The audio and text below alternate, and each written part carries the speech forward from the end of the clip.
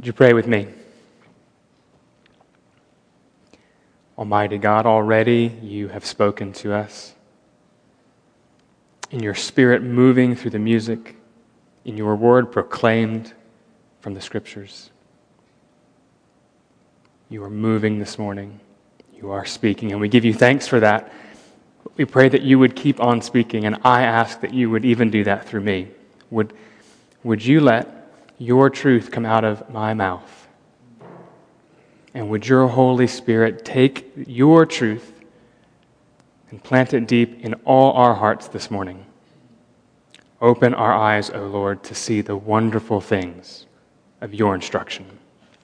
Through Jesus Christ, our Lord, and in the power of the Holy Spirit we pray. Amen.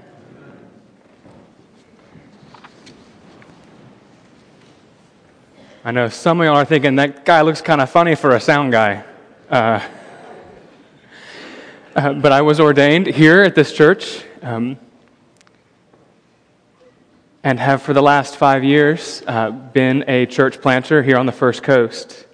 And it's my pleasure to bring greetings from the New Anglican Missionary Society this morning as well. NAMS, a global missionary society, and I'll tell you more about that, I'm sure, later. I'm not sure what you think of when you hear Jesus say the words kingdom of God. We don't have a whole lot of kingdoms around here, politically speaking, although it's a perpetuated metaphor still, I think. Kingdoms. But at a basic level, a kingdom, of course, is where a king reigns. Where the king exercises authority, there is his kingdom. And where the king is not obeyed, well, by definition, that is not his kingdom. What is the dominion of God's reign like? Is the question Jesus asks. What is it like where God reigns, where God is king? What is the kingdom of God like? What kind of comparison can we make? Well, it's like a grain of mustard seed. I thought about putting a picture of one on the screen, life-size, but you wouldn't be able to see it. It's, unimaginably tiny.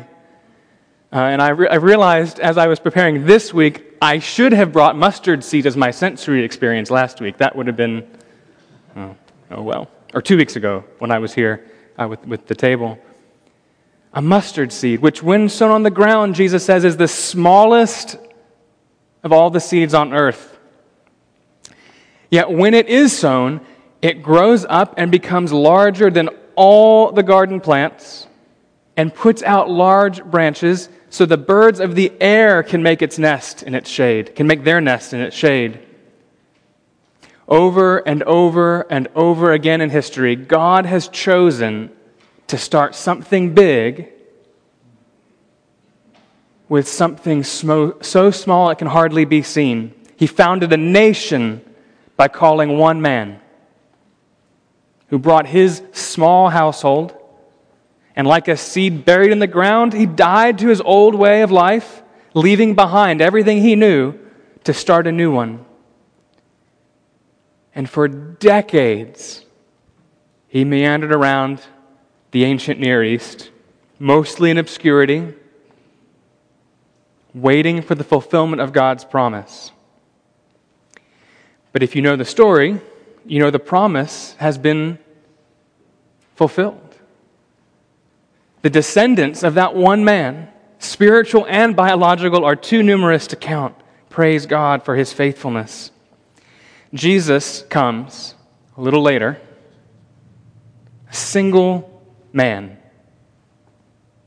lowly in stature, obscure, unorthodox, unpopular among every group with power. Can there be a smaller beginning? He dies, as every seed must. And a global movement is born, or whatever. You could get the church, right? A religion, a global faith community. 2 billion people, give or take, claim to follow him today.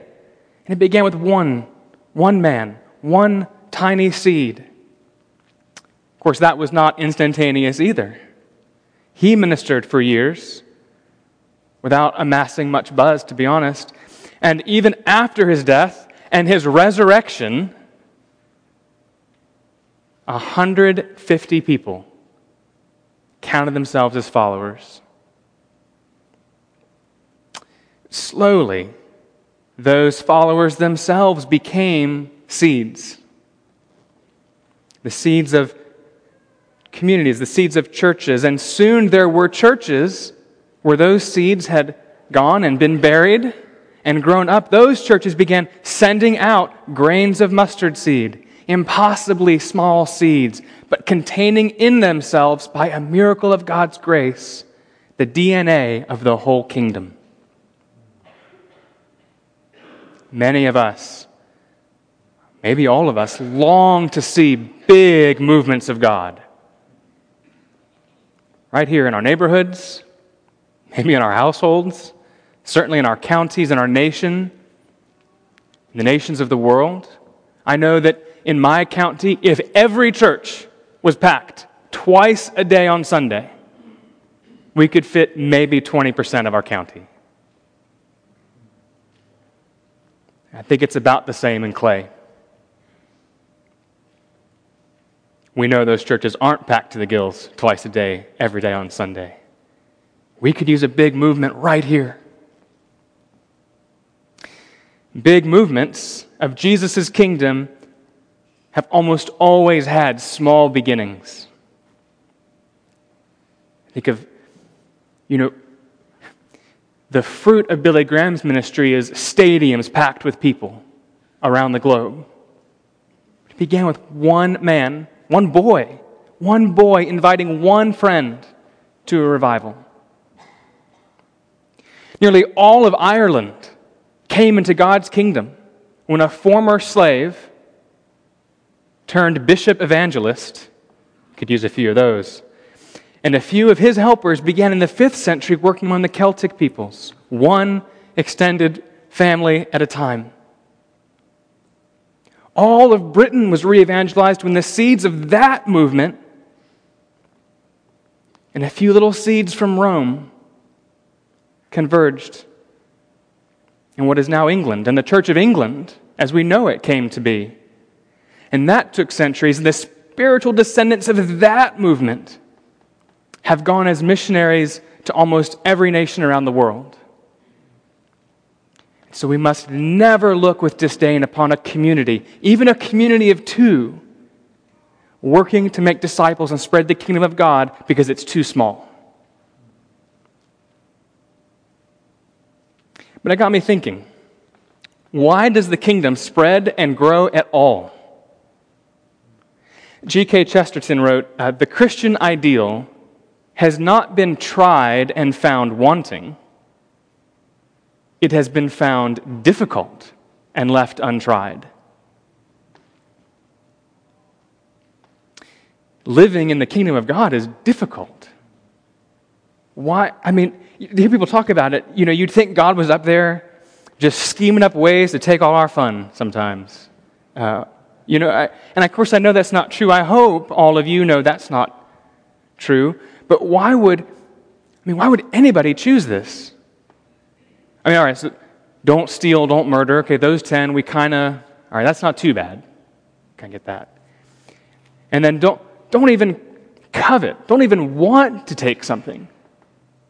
Don't even relish your anger towards your brother or friend. Okay, well, I could kind of see how that might make the world a better place. Okay. Sell all you have and give to the poor. Love your enemies. Pray for them. Love Jesus as Jesus, we'll definitely love Jesus, but love one another as Jesus loves his church, and he died for the church. Well, who would pick that? All sorts of things might drive a person to Jesus, but ultimately, those people find themselves becoming citizens of God's kingdom because a kernel, the smallest mustard seed of truth, takes root. And that is, Jesus is Lord. We'll say a creed later. We'll say it's a very ancient creed, and it is very old, but there is one older, at least. Jesus is Lord was the first statement of faith in the New Testament. Jesus is Lord. And when that is not just sown, but takes root, the cost-benefit analysis doesn't matter.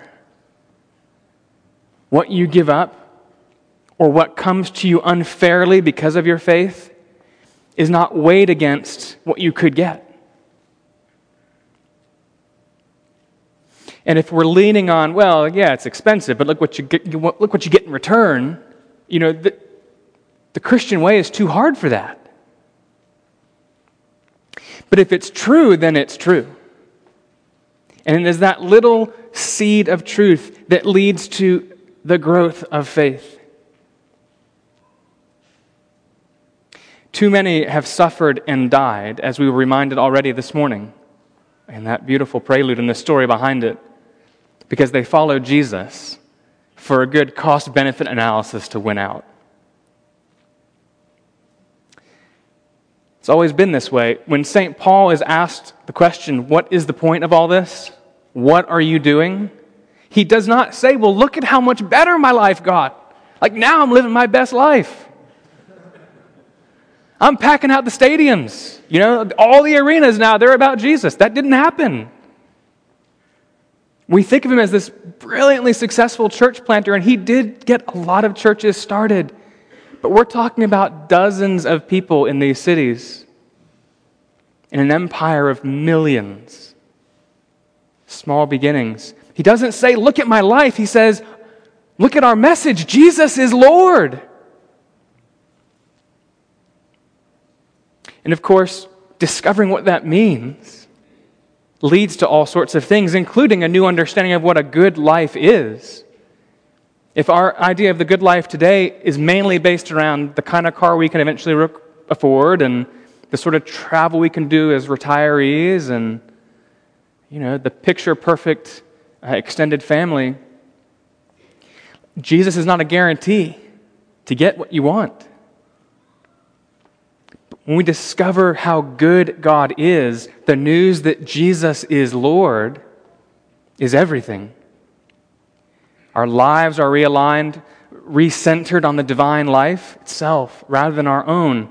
Like the grain of a mustard seed, when sown into the ground, the smallest of all the seeds on earth. Yet when it is sown, it grows up and becomes larger than all the garden plants and puts out large branches so the birds of the air can make nests in its shade. When the kingdom of God comes into a man's heart, into a woman's heart, even in the heart of a child, and germinates, it is like a mustard seed that puts down roots that begin to grow deep. And it puts out branches that stretch up and out. God gives the growth. We heard that last week. God gives the growth. You can't make a seed grow. There's no magic to it. A seed grows because that's what it does. What we can do is tend the seed. God gives the growth. We can tend the seed. But God gives that growth, Jesus says, not Sam. Jesus says, so that we will be able to reach out and embrace others. That's why these movements grow. God grows them so that they will grow and bring in others. Not so our churches can finally afford the expansion we want. Not so that we can attain security and safety. Not so we can get all the material success we want. God gives the growth so others will come out and take refuge in His kingdom. Conversion, transformation, new life in Christ, regeneration, being saved, being all these words, whatever words you want to throw in there, for the sake of others. For the sake of others. Empowered by God's own presence in our lives, we become, when that mustard seed takes root and puts out its branches, we become directed toward and willing and even empowered for sacrificially loving and serving others. As citizens of God's kingdom, we become participants in God's own plan to redeem all that has fallen away. Living missionally, making disciples, is not a special call to which some of you will graduate. It's not what the really good Christians do, like when they get bored, or if they read enough of the Bible, or they do enough church programs. It is the nature of being a citizen. It is what mustard seed does when it's planted. It puts down roots. It sprouts branches that reach up and out. The nature of being a follower and disciple of Jesus, a sacred duty, every citizen in the kingdom. Now, Jesus' final command. See, this is we talk about the Great Commission. You guys, do you know the Great Commission? Okay, 1, 2. 2 of you know it. The Great Commission. And when we use that word, sometimes I think we do stress its importance, but we sometimes maybe make it like that's the really great Christians do the really Great Commission. And maybe some of you just want like the middle commission, you know, like the Fleming Island Commission. But the Great Commission is Jesus' final command before he ascends to heaven and takes his rightful place. Go and make disciples, the final command of Jesus. It's not this massive thing we spend our whole lives working toward and maybe get to. It's the final command for all who have received the love offered by him and have set their hearts upon him. It is the nature of being a disciple. Does it seem too much? Paul, if you caught it, St. Paul counted it as God's mercy to have that call. And indeed, God uses our missional living to reach us. Our stretching up and stretching out is a way God will, in fact, bring us more into the likeness of his Son, Jesus. Paul says, having this ministry by the mercy of God, we do not lose heart, for God, who created everything, the God who said, let light shine out of darkness, does light, okay, so seed grows, that's what seed does. Does light shine out of darkness?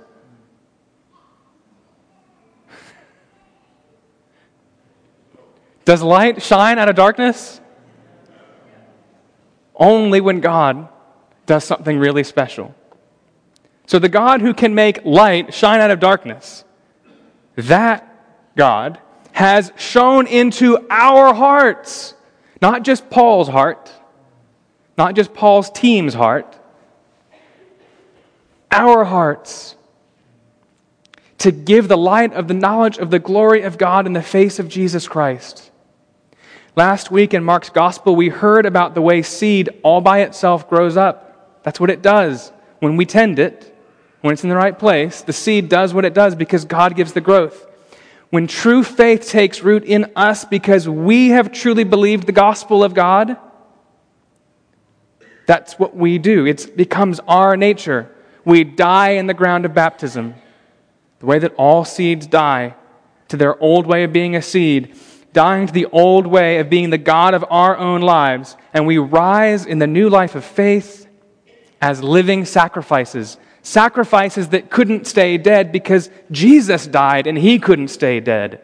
We are mustard seeds, meant to live by the Holy Spirit, meant to live lives that by nature up and out to bring people in. Not living lives hoping somebody notices a difference. Living lives so that the birds of the air will come in and make their nests with intentionality according to our new nature.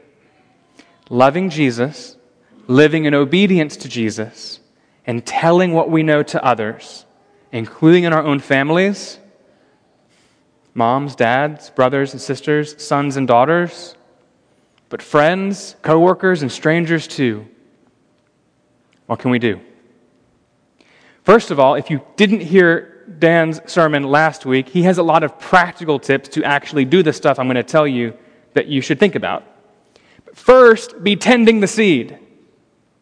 That little kernel of truth that has been planted in you, as it grows, tend the seed of faith. You will not notice what you should be doing, or I should say you are more likely to notice what you should be doing. I'll make that positive. Make a note here. They say a sermon's not finished till it's preached. Right now.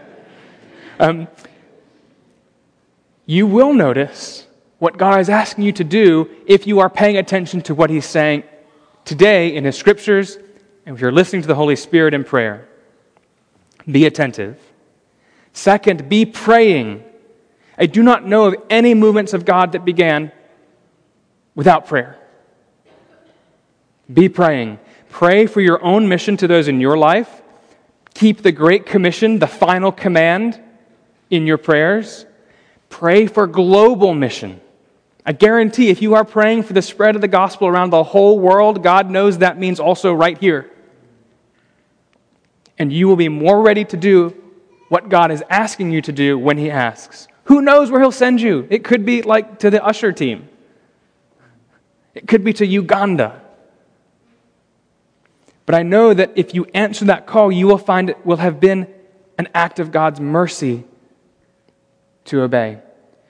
Third, when opportunities come, seize them. Lay hold of them. Alpha begins tonight. It's not too late for God.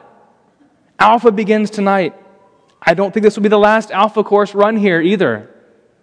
Think about the next one. Who can you invite? Who can you get to know so you can invite them next time? There's going to be a meeting about a mission to St. Johns County after the service, right? See, I read the newsletter. After the service, if that makes you excited, go listen. God might not be asking you to, He's not going to ask you to move to St. Johns County because you went to a meeting. But go if that makes you excited. God might be speaking to you. It might be a hassle. It might disrupt brunch plans. Go anyway. Inviting someone to Alpha might disrupt, your family routine. Do it anyway. People in your family even might go, oh, he's one of those people. Do it anyway. Obey the Holy Spirit. Seize the opportunity. Finally, you don't need a church program.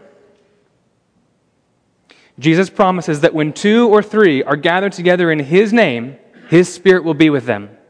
2 or 3 people can themselves be the mustard seed of an important movement of God. 2 or 3 gathered together to help one another learn to follow Jesus. Learning how Jesus will change their lives, will change their families, will change their neighborhoods, their schools, their workplaces, their cities, and their nations. 2 or 3 gathered together in Jesus' name will grow larger and larger, extending branches so that others may come in. It is the nature of the seed. And NAM's entire ministry is based on this principle. Disciples make disciples. Every disciple can make one more. And Jesus can begin a movement with 2 disciples that will change a nation. I'll tell you later. You come by my little table out there. I'll tell you later. 2 people. And Jesus can begin a movement that will change a nation with 2 or 3 gathered together in His name. Are you ready? What's stopping you from living according to your new nature as mustard seeds? Who's discipling you? Who are you discipling? It could be the same person. Are you keeping in your prayers God's promises to rescue those who are far from Him as He rescued you? What today, not tomorrow, not when things calm down, today, what today can you do in accordance with the mercy of Jesus' final command? Let's pray. Lord, you give the Great Commission. You gave that final command for all to obey. And I pray that there are those hearing it today who for the first time have discovered it is for them. Would you put into their hearts now, this morning, today, and in the days to come, the names of people that you are calling them to love into your kingdom? Would you strengthen our roots? Would you give growth to our branches? That all may come within the reach of your saving embrace, according to the gospel of Jesus Christ, and by the miraculous power of your own Holy Spirit. Amen. Amen. All the major